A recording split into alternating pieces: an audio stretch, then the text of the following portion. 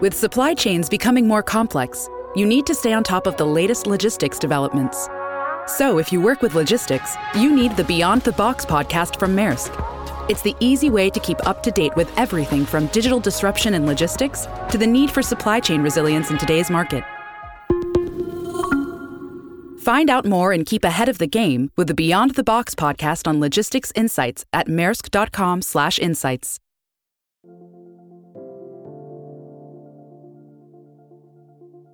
Welcome to the Real Trending Podcast, where your host, Tracy Velt, managing editor of Real Trends, interviews the brightest minds in real estate. Each week, brokerage leaders, top agents, team leaders, and industry experts share their success secrets, trends, and lessons learned navigating this ever-changing industry. For more insightful interviews with real estate executives, subscribe to our podcast on Apple Podcasts, Spotify, Google Podcasts, and more. Today I'm talking to Steve Murray. He's the one who crunched the numbers on the 2021 Real Trends team study. We put out a survey to 2,000 top teams in the country based on the Real Trends America's Best Real Estate Professionals rankings. And we ended up with some very interesting information on their financials, as well as some of their benchmarks for production. And I know that brokerage firms have kind of decided either they're going to stick with teams or they're going to move away with teams. And for the brokerage leaders who are still not sure where to go, I think this team study will offer you some really great insight into the business opportunities in terms of value to real estate agents and a benchmark for teams to gauge their performance and for brokers to kind of determine what type of services they can offer their agents. So sit back and enjoy part one. Part two will focus on the valuation of teams and what we're seeing as far as trends in team valuation.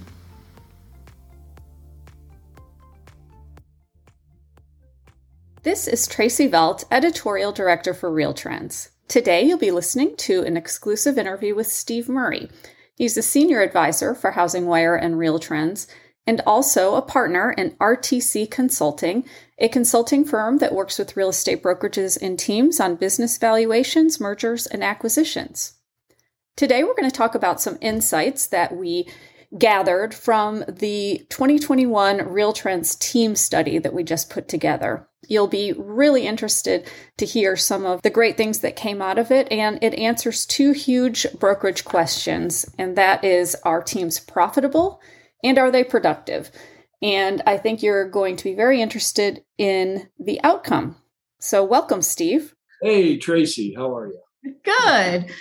So I want to talk about the team study that we recently did. You were the one crunching the numbers, and you uncovered some interesting information about teams. So just why don't you give our audience a little bit of information about the study and some of the maybe more interesting insights to start. So we went out to about 1,500 to 2,000 of the top teams in the country based on the HW Media Real Trends rankings from calendar year 2020. And we basically asked them for some basic segment financial information, how many employees they had, how many realtors they have, transactions they did, sales volume, gross commissions, but most importantly, kind of their internal metrics, how much they paid their inside agents, how much they spent on advertising, salaries, and so on and so forth.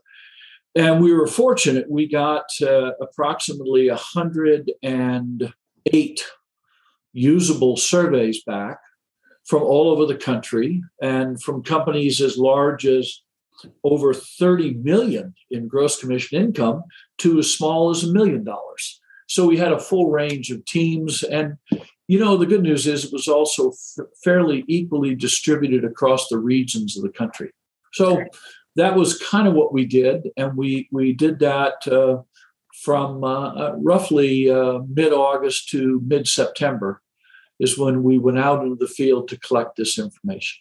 You know, I'm looking at, it depends on how we calculate the numbers, but the average size of these teams was a little over almost 3.7 million in gross commission income. So probably you start there and you go, okay, then how did they do? Well, interesting enough, on gross revenues, profit versus gross revenue, their margin was very nearly 25%.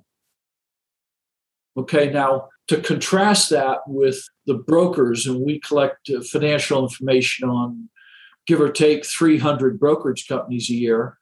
Typical brokerage company in the US, the profit margin on gross revenues is like 5% or 4%. It's in that range. So the teams are just a lot more profitable than brokerage companies. And we kind of suspected that, but now we kind of have it confirmed. And the productivity numbers are far better. I mean, in terms of transactions per agent, transactions per employee, I mean, they're just a lot better. For instance, we show of all these teams, they did about 21 transactions per agent in this group. The national average is about 7 for the brokerage industry. Yeah. They did 6.4 million in sales per agent. And I don't have the number right in front of me, but I think the national average among the Real Trends 500, for instance, would be half of that. Okay. The gross, all the other factors are just, they're more productive. And we suspected that. So I want to talk about that team profitability versus brokerage. Tell me some of the specifics and why you think, what the data says about why teams are more profitable than brokerages. Well, it goes to the fundamental nature of a brokerage versus a team. A brokerage company, for the most part, the brokerage recruits agents, develops those agent talents and skills and supports them, and then kind of says, go get customers, go get clients, get transactions done and get them closed. There, you do that. We'll provide technology, marketing, coaching, mentoring, training, but you go find your clients and customers. If you really talk about the fundamental difference, that's it, right? A team usually has been formed from all the interviews and research we've done, more qualitative work. A team is formed when a good agent says, I've got more clients and customers than I can reasonably handle, or B, I want to build something a little more than a sole practitioner can build, and I will then find a way to generate more clients and customers and add buyer's agents, administrative people as I need to grow. But you get down to what's the fundamental difference? A team provides the client and customers for the agents. That's it. And a brokerage primarily does not provide that as part of their benefit. So how would you compare that to maybe like a salaried business model, like a Redfin or a Better Real Estate, where they are paying, they have the team concept, but they're paying salaried agents to be specialized? Yeah, due respect to Redfin and a few like them, without sounding like I'm belittling them, I'm not. But Redfin is essentially a team concept writ large. I mean, it is. I mean, they generate the preponderance of the business closed by Redfin agents who are salaried with bonus and incentives is really nothing more than a big team. They generate tremendous client and customer lead activity. They have systems for closing them, primarily using their inside agents. The same structure. The difference, you might say, since almost every team that we looked at in this study is currently more profitable than Redfin, is that Redfin, of course, they're obviously a much larger scale than these teams. I mean, the best from our own rankings, the three biggest teams in the country did over 5,000 transactions. Redfin probably this year will do 90,000 plus or minus. So there's a difference of scale, and Redfin is still investing enormous capital to enter new markets and grow their business and grow their footprint. The other big difference is Redfin. Well, it's funny. It's kind of they talk about great service, and I'm sure they do provide great service, but they do it at a very big discount price. And these teams, for the best we can tell, there is no discounting going on by these teams to get clients and customers, which, of course, is a head scratcher when you say, if Redfin's really good at generating clients and customers and touts how good their employee agents are, why do they need to discount their service? But that's a whole nother question for another day. Yes, absolutely. Right. So let's dig a little bit deeper into you had said that, you kind of guessed that teams would be more profitable. And based on a study we did several years ago with the California Association of Realtors, we found that to be true as well. Yes. So what were some insights that you have about their profitability based on the newest study? The thing that occurs to me when I look at this aggregated data is just a little over half of the business on average of all these teams or just under half is sphere of influence, past clients and customers, referrals, et cetera, right? And the rest is generated in some other manner. And we didn't ask those questions on this study. Direct mail, social media, SEM, SEO, Zillow, Realtor.com, Nextdoor, all the various marketing channels that teams and agents use to market themselves and harvest customers. So when I look and I say, how much do these people spend of their corporate revenue on, for instance, marketing? Well, on average, they're just under 20% of every corporate dollar they generate is spent on advertising and marketing. A brokerage company, it's more like 3 or 4%. And most of that is probably either property specific or institutional branding. And I'm not criticizing all brokers. There are brokers that are doing SEM, SEO, social media to generate leads. And in fact, there are some that are starting to gain some traction doing that. But that's not the majority of brokerage companies that we study. On the other hand, where a typical broker will spend about 1 in 5 of about 20% of their corporate revenue on occupancy, teams are spending 3. Yeah. Essentially nothing. Yeah. Right? And probably some of them are home office based for all we know, totally remote. Another interesting thing is a typical brokerage company will spend 34% of corporate revenue on employment costs, managers, staff, marketing, tech people. The team, it's interesting. I mean, it's not like they're spending nothing. They're spending, again, about the numbers say 22% is being spent on employment. So they're not underinvesting in staff support. In fact, you could say that they're actually overinvesting a little bit, which is why they have a little bit higher productivity per full-time employee than a brokerage company would typically. Which leads to a profit margin, which we already talked about, which is far higher. They also, by the way, spend about 10 to 12 points less than the typical broker on general and administrative overhead. Again, they're smaller, right. And they may not have the need for all of the stuff, if you will, that a typical brokerage would have. Yeah, definitely. And the thing we've always questioned over the past 5-10 years as we watch teams emerge, can teams scale? Well, as I said a bit ago, when you really fundamentally look at Redfin, that's a big team structure. And they're going to do 80, 90,000 transactions. So the model itself does not appear to have any known limits. It's really the limit of the skill of the owner and the ability to build a team that can scale. I mean, we now have 3 team brokerages, we refer to them as, doing 4, doing more than 5,000 transactions.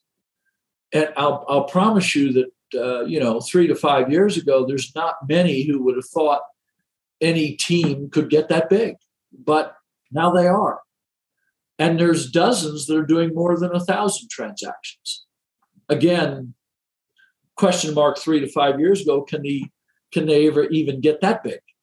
So we're starting to see that the second big question is, well, does the market bear, is there enough talent that knows how to run a good team out there? And can the people sort it? Sure. Yeah. And in my mind, this is like asking the question, go back 40 years ago in the US, 1980, I don't think there were 5 to 8 brokerage companies in the whole country doing 5,000 transactions. Yeah. Right now it seems kind of quaint because we have all kinds of brokers doing 5,000 transactions. Yeah.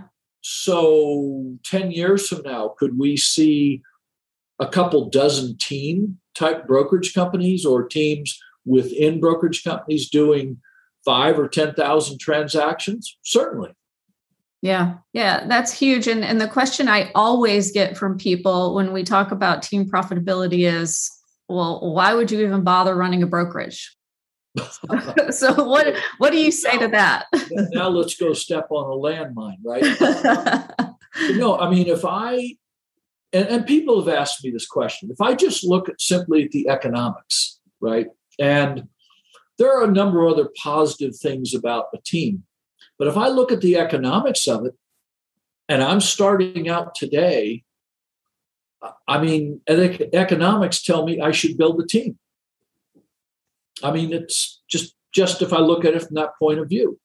But, again, you have to break it down and go, okay, we know from our other research that you and I have worked on, 2/3 of all buyers and sellers use an agent because they know one or someone referred them.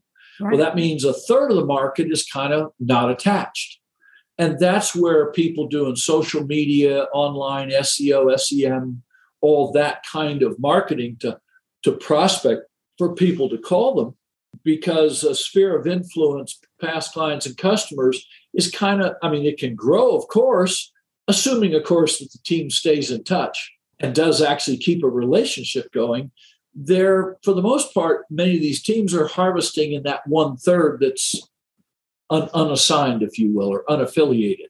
Yeah. Well, but that's still a huge part of the market. If we say we're going to do 6 million home sales this year, 12 million transaction sides, 1/3 of it, 4 million transaction sides are up for grabs. Well, okay.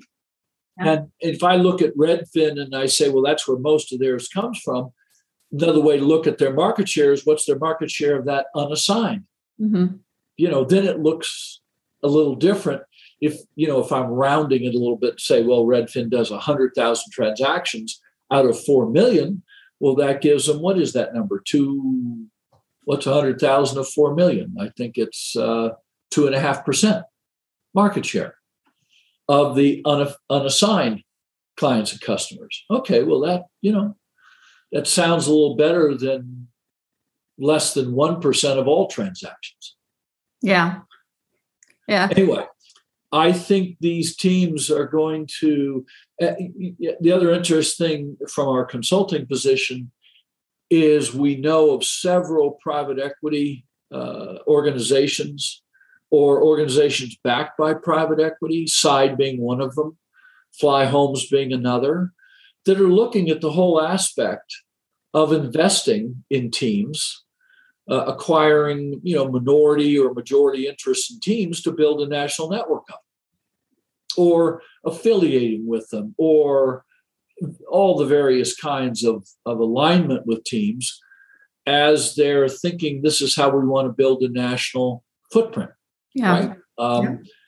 I mean, I looked at it yesterday, and if I look at the 2020 team rankings, and if I'm not mistaken, with taking out duplicates, let's say roughly we had 7,000 teams that we ranked last year. They did as many this is 7,000 teams, did as much business as either Remax or Keller Williams with their national networks of 65 to 160,000 agents in the U.S. Wow. Yeah, 7,000 of them. Yeah. 7,000 biggest teams did almost roughly the same amount of business as Remax with 64,000 agents in the U.S. and Keller Williams with 165,000 agents in the U.S. last year. Yeah. That's kind of, you go, they do have quite a presence in our industry. Yeah. Yeah. Well, and I know that several teams have moved to brokerages. I know Anthony Lamacchia is one of them. He's one of our game changers. And, he talked about the transition was rough for a little while, but he's figured out the way to succeed. And so what helps these teams who become brokerage, and maybe they're team brokerages, succeed in the brokerage space?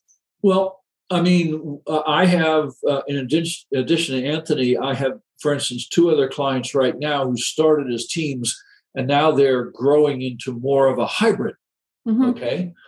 But really what they are is a brokerage company that just happens to provide 30 to 50% of all the business closed within their brokerage.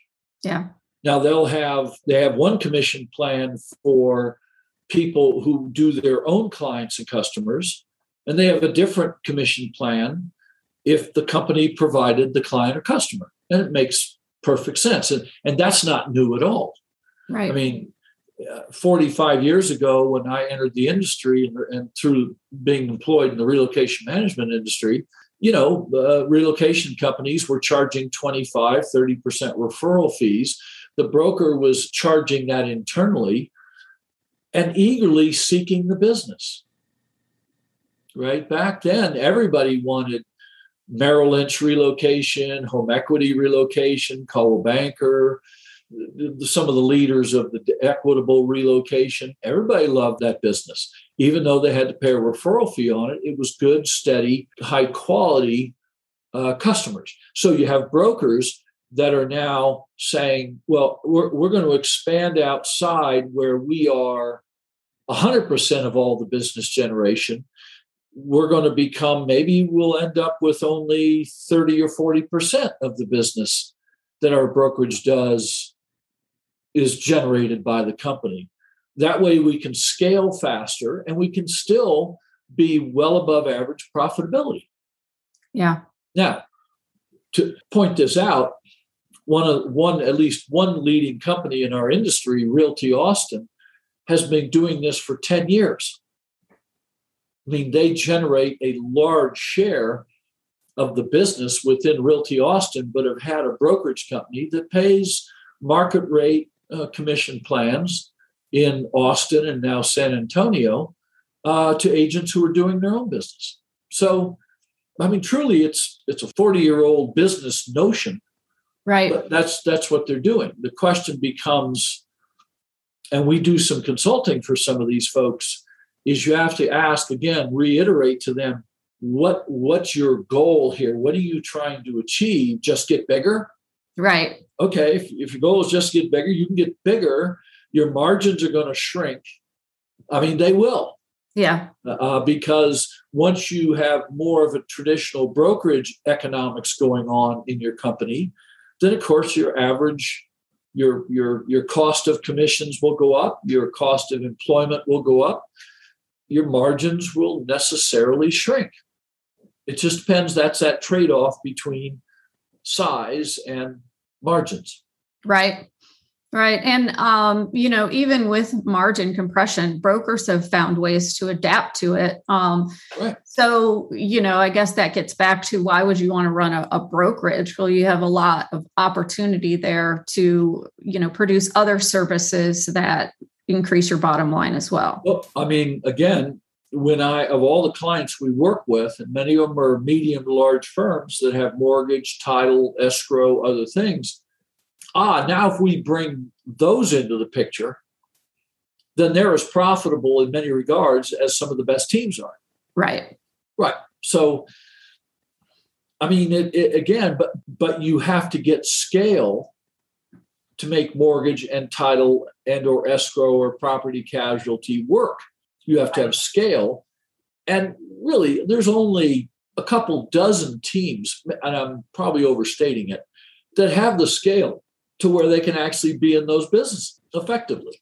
Yeah. So a team is more profitable on the pure brokerage business, but because of their general size, they don't have the scale to really participate fully in what we call core related services. Yeah. And brokerage companies, as they get to 2,000, 3,000, 4,000 transaction sides and $500 million to $1 billion or more in volume, now they have the scale to be the other businesses. And if they do it even average well, they can be as profitable as a team can be. Right. So let's talk about, you and I have both been to brokerages that I don't want to deal with teams or don't really understand how to provide value to teams. So what are some suggestions you have for brokers who are either struggling with bringing more teams on or struggling with keeping the teams that they do have happy and providing them value? Okay, so the first thing to note is we did this study. It's now about 3 years ago with California Realtor Association.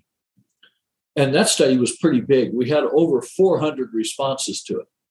Right. And we published this. And it's like, I wondered if anybody read it, because we still get these questions, right? Right. What do I got to do? But before I go there, let me say it's kind of an interesting. We look at our rankings. Mm-hmm. Right, there's the 7,000 plus of the biggest teams in the country. 95% of them are with a well-known local or national brokerage company. So it's not like they're running in droves to start their own companies. Right. There's no evidence of that, at least at this point. Okay, so there must be something there that keeps them associated, right? So in our California Realtor study, we asked questions, what does the broker do that you consider valuable? And I'm from memory, number one was a really well-known brand name is very helpful. Yeah. Whether it's local or regional or national, a well-known and trusted brand name is useful. Oh, well, that's good. Legal and regulatory support. Yep. I remember that one. It was number one, actually. Yeah. The brand was number two. So, and then we asked a second question. So, well, what could the brokerage be doing more of that would create more value? And number one, again, was legal and regulatory affairs. Right. But interesting, in that top three mix was business coaching. Yeah. Not sales coaching, but business coaching. Teams believe that their broker owner actually has some business acumen that the team could learn from. Yeah. But what we tell clients is, look, we are not against or for having teams.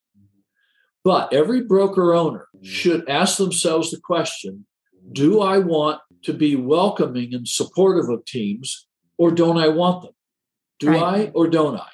You have to make that, and why do I feel one way or the other? What's my reason for either not wanting them or wanting them?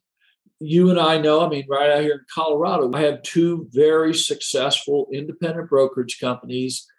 They are different models, but they're very successful, large independent brokerage companies. Neither one wants teams. Mm-hmm. Now, they allow two people to partner, but that's it, two people. Right. You ask them why. Culture. Yeah. And they're strong about it. They're not wishy-washy. No, we don't want large teams because we're building a company culture, not wanting to help grow 8 teams that have their own cultures. Right. It's our culture. Okay. And they have forfeited growth. Mm-hmm. They have forfeited opportunities, but that's who they are. Okay. Then you have other companies we know. There are many brokers out there They are very, very welcoming and supportive of teams. Mm-hmm. And they have achieved great success as well. But you need to make up your mind. You can't be, well, depends on what day of the week, whether I like teams or not. Right. And you have to ask the question, why? And you have to understand what are some of the pros and cons and make sure you understand the economics of having a team. How much space, how much overhead, how much support services are they going to take for the return? But like I said, 95% of the teams we rank, they're still with a brokerage company that they're either a national brand or a company that we rank on the Real Trends 500 and Nation's Best. They're recognizable brands. And obviously some brokers are doing well enough to be attractive to teams. Yeah, definitely. I assume they'd go elsewhere. Yeah. And part of your comment about deciding, do you want teams or don't you want teams, it all really goes back to that segmentation of the market where there's a business model for everyone, and figuring out, as a broker, knowing exactly what your model is and what you're looking for is so important, specializing or having an idea of that, so that when you're attracting talent, you can keep that within your culture and within your model and be smart about it to grow that way. Yeah, I mean, exactly, Tracy. You and I have talked about this a couple of times. It's, we asked that question of, well, and I'm starting to ask it of teams now too. We're doing some consulting work with men, women-owned teams. And you go, what is it you're trying to accomplish? Right. Are you trying to build something of equity value to sell? Are you building something to generate substantial incomes that you can use to finance your lifestyle and your investments? Or are you just doing it because you like to do it? Right. And of course, the answer always is, well, it's a little bit of all three. And our answer back always is, I'm sure it is. But for you to be able to plan your company's future, you need to pick one that's the most important to you. The strategy and the tactics will follow. I talked to a team the other day, a woman who owns a phenomenal team. My gosh, they're making millions of dollars on a team. Millions of dollars of pre-tax income. But the truth is, it doesn't have a lot of equity value because it's so closely associated with, that person, that I made sure they understand this is the equity value, but look at your income value. Well, the income values of throwing off, say, $2 million a year pre-tax. Forget what you pay in taxes. We all pay taxes. Well, except for, Elon Musk and other people like that. Right. Jeff Bezos. Where are you investing? Are you investing it in stocks, bonds, gold, silver, Bitcoin, real estate, and building a portfolio where that will be your equity value? Right. It's external to the team. We're actually working to see how this particular owner can, over a period of time, pull back, turn over, still own the team, stops working 70 hours a week and work 30 hours a week, and still generate as much of that income as possible while also getting to enjoy life a little bit. Right. Because I say again, to sell it, it's not likely to bring the kind of equity value that you go, oh yeah, that makes a great deal of sense. Yeah. Because even brokerage companies, as many of the listeners know, even you sell a really good brokerage company, you're not getting all the equity value in cash at closing. You've got a 3 or 4 year earn out or longer attached to it. That means you got to stay in there and make sure it keeps running to get all your money out. Right. So, it comes down to what are you trying to accomplish for yourself? Is it equity? Is it income? Is it a combination of that, and you really love doing what you do, building and running a team? And listen, that's an important factor. Shoot, if you're doing it just for the money and you hate what you do, my advice would be go find something else to do. Why are you doing that? Thanks, Steve. We really appreciate you sharing your insight on the 2021 Real Trends team study. I would like our audience to know that we have a part 2 coming up where we talk about the valuations of teams and some of the trends that Steve is seeing in the industry. So look for that next week. Thank you for listening to Real Trending. To stay up to date on the current trends in the industry, subscribe to our podcast at Apple Podcasts, Spotify, Google Podcasts, and more.